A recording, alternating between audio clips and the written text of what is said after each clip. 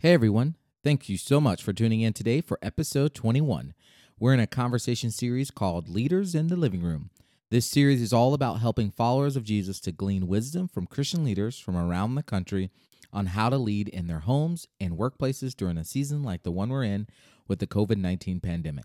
Today, lead pastor Adam Weber joins the episode to share wisdom and insight from his living room perspective. Well, here we go. This is the Uncommon Christian Podcast with Michael Hinton. All right, guys, thanks for tuning in as we are continuing our conversation series called Leaders in the Living Room. I'm excited for today's episode because I have what is becoming a very quickly good friend. Lead pastor Adam Weber is joining the episode today. Adam, say hi to the podcast for us. Michael, it's a huge blessing to be honored to have the time with you today. So this is a big deal to me. I appreciate it. I actually got to encounter Adam actually through our lead pastor, Rusty George's podcast. And he had Adam on and they were talking about his new book, which we'll get to in just a few minutes. And you shared a really great story. And I just remember thinking, I got to get that guy on the podcast. Well, I'm grateful for that. I don't even know what story I shared on his podcast, but let's go. I'm excited about it. All right, then let's jump right in. Well, Adam, why don't you tell us a little bit about yourself, who you are, what you do, and why you do it? Yeah, so I'm born and raised from South Dakota. Been here my whole life with the exception of three.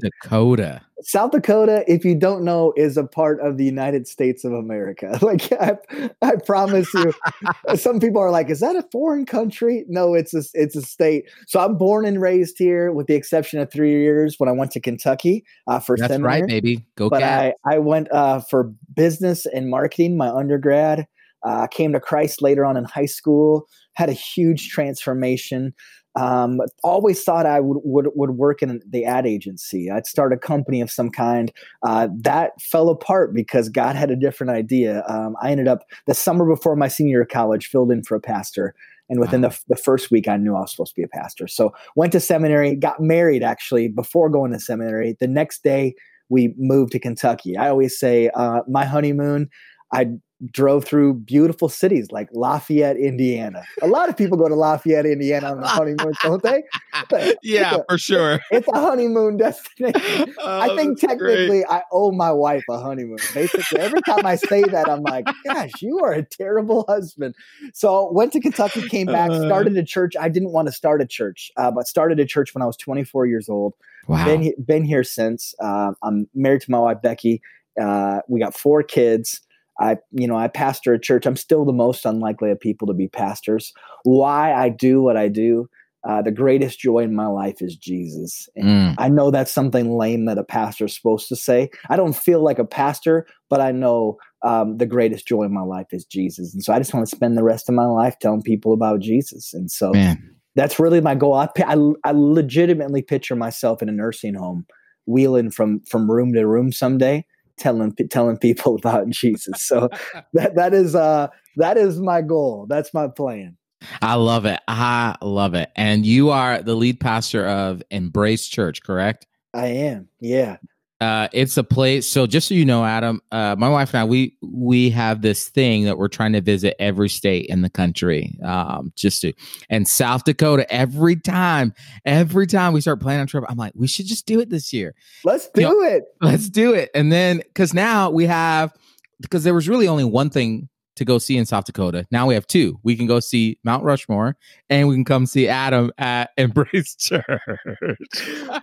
I always tell people, one of the coolest drives, and I've seen most of the country, one of the coolest drives, fly into Sioux Falls and drive across the state, and you will see every possible different landscape that you can imagine. Wow. It's a really beautiful drive. If you could only choose one side of the state, definitely go to the west side, I'm on the east side, so I'm talking smack about my own side. The west side is where it's at. It's beautiful out there. That's awesome, man. And I listen, I lived 8 years in Kentucky. We get all the jokes. Like everybody makes a joke. So I hope you don't feel bad about my South Dakota Oh, joke there. So no worries whatsoever. Yeah, if you every single January and February, I question my oh intelligence. gosh. I'm like, what are Listen, we doing here? What are we listen. doing?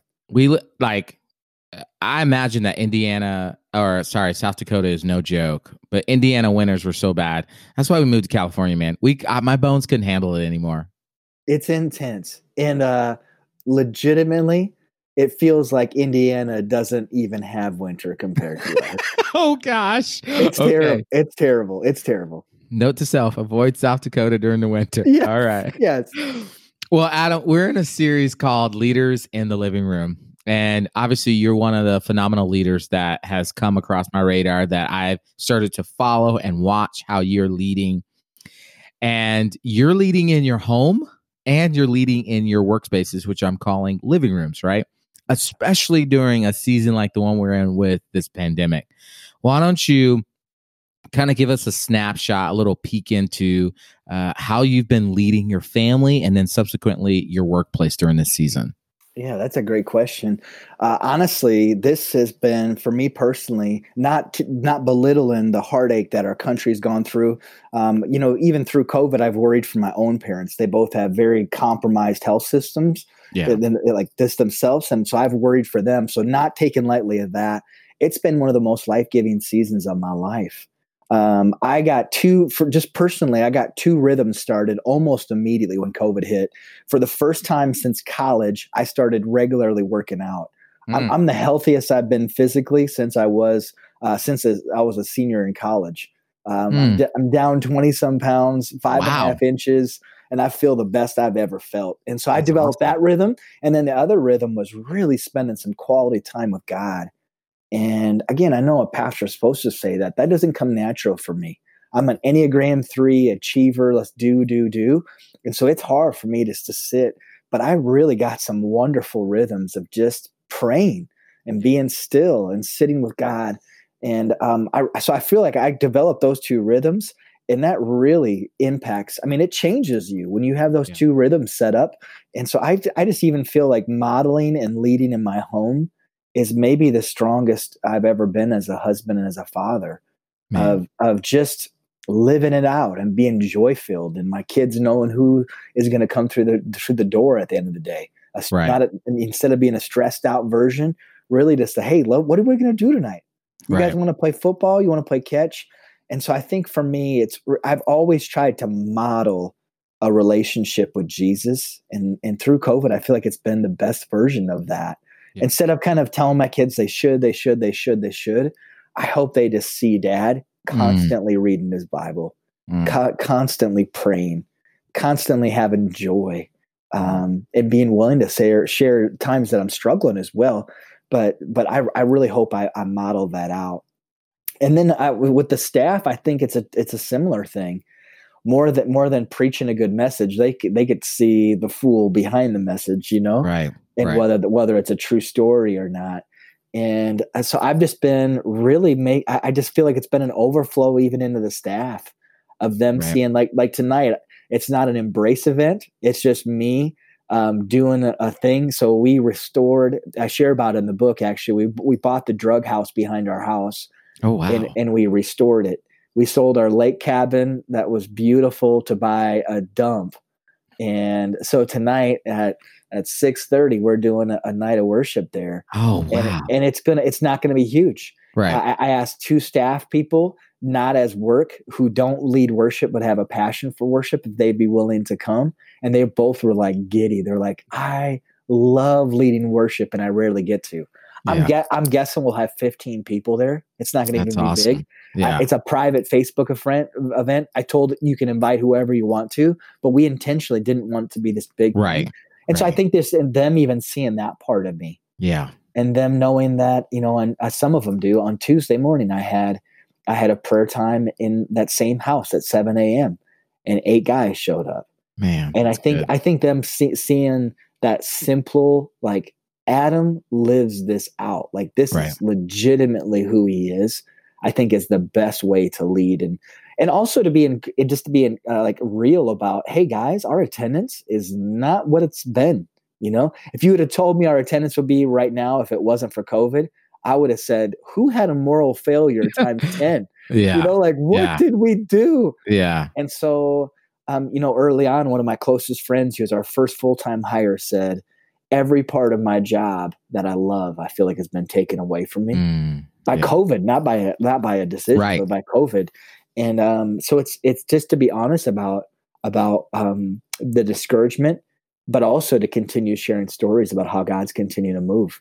I think for a leader, I think for us to be great at sharing stories of life change, even right now, is critical.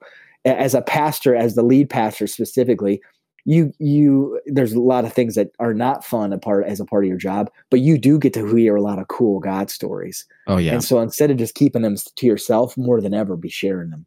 Yeah. Ask the person, if you're going to share specific details, hey, do you care if I share this with the team? Yeah. Because that's the stuff that keeps the fire burning. No, that's so good, Adam. I love that. And I think it can be very easy for us to just look at what's going on and think, gosh, I'm not being successful. Aaron Brockett, who's the lead pastor at Traders Point, he said this. He said, when COVID hit, the dashboard changed, right? Well, we've been looking at the metrics for success, that it changed. It completely changed. Success is now measured differently. It's not in the numbers. It's not in the finance. It's in the people. How are we engaging people? How are we helping people? What life transforming stories are we hearing and sharing and experiencing? And so I love that.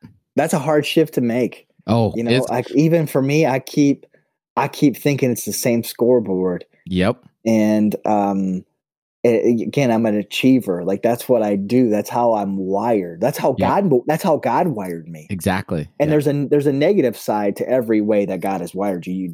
We as humans, we're great experts at screwing up good things that God gives us. For sure. But like I just think like I think to be honest about that, but it really is shifting and saying, okay, here's what we're running after. Here's what we're going for. And I think as a leader, you got to help set that and help share the vision behind that. That continues to be a struggle for me. I'm learning what that looks like, and I'm also learning to get excited about that new finish line. Yeah, and it's a different finish line, so it's hard to get excited, But I think just to be real about that is important. No, that's so good. And you're talking to a fellow 3 here too. So this season has been like, oh man, I've gotten so many things done I probably would have never got done before, because I think that's been the great part about being a 3 is that I've said, okay, I'm going to really be in tune with my family. That's a goal I have now. And I'm really going to try to leverage my relationships well. I want to care for people well. And so, which is interesting, because that kind of leads into your book. You wrote a book called Love Has a Name. And the premise of the book is all about learning to love the different, the difficult, and everyone else. Why don't you tell us a little bit about like the inspiration behind writing the book? And then I really want you to share the story that actually captured my attention about Adam Weber, is that you set this desk up on a street corner. So talk about the inspiration and then tell us that story. Yeah. So 2 years ago, I went through the hardest season of my life. I am naturally a person who loves people. My wife always tells me I have the gift of attracting every strange ranger on the planet. I always consider that a compliment. I'm like, thank you so much. Yeah. I just do. Like, I love people. I love hearing their stories. But 2 years ago, I went through a hard season. I needed to make a hard leadership decision, which was not a popular decision. And I mean, it was terrible. It was I was devastated. Had a bunch of people that I care a whole bunch about walk out of my life. I mean, it was horrible. Anybody who's a leader, I really believe at some point you will walk through something similar. I was just with a group of pastors last week from across the country. Almost every single one had been through something horrible like that. Yeah. I mean, when you're in it, you feel like you're the only one. But so anyways, I was jaded for the first time in my life. I wanted to love my wife, my kids, a few close friends, and that's it. I was really where our world is right now today. Our world is like, Yeah. I want to love a few people and And be everybody else done. can mind their business. You look Yeah. different than me, vote different than me, think whatever. Just kind of like, please stay away. But that's where I was for the first time ever. Yet thankfully, God doesn't let us stay there. Yeah. And so really this book came out of me learning what it looks like to love people when I don't want to love people. And I needed God to train me to really rewire my heart. And it was pretty cool. One quick thing about the book, each chapter is the name of a person who's either loved me or I've tried to love them. Yep. Combined with someone similar that Jesus has loved. And one of the main things that began to heal my soul, it's easy to think about all the people that you hate. Yeah. I mean, if I was to ask, name 5 people that just annoy the crap out of you, you would be able to list them off quickly because they came too fast to my head right now. Yeah, you've like body slammed them in your daydreams. Like you've punched them in the face in your shower. Like you cursed them out in your car. Just like it's so easy. But what if we began to focus on the 5 people or however many people who showed up when nobody else showed up, who were faithful when they could have easily been unfaithful, they loved us when we were unlovable. That began to change me just thinking about those people. So the story you're referring to, a couple of years ago, I began to pray 2 very similar things.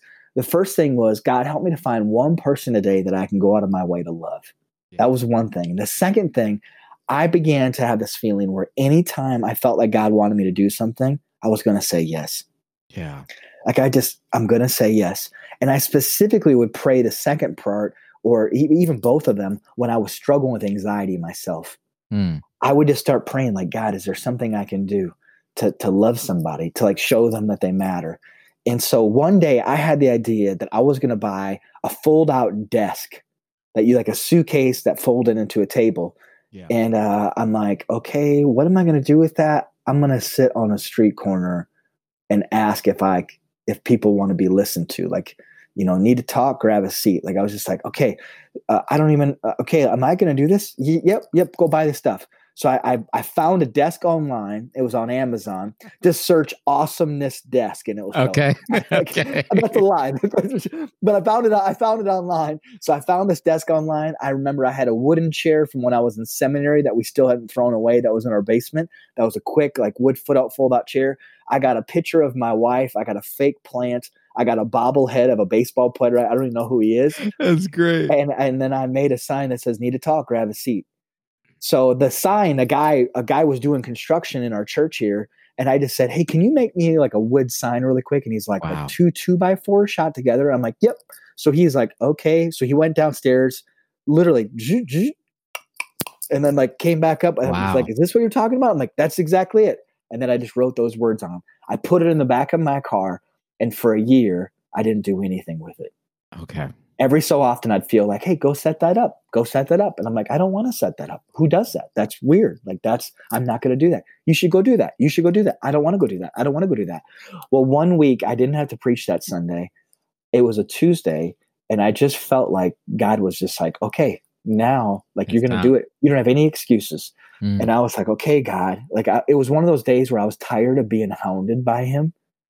And I said, okay, God, there's 2 corners that I think would be good to work in a non-shady sort of way. there's two corners.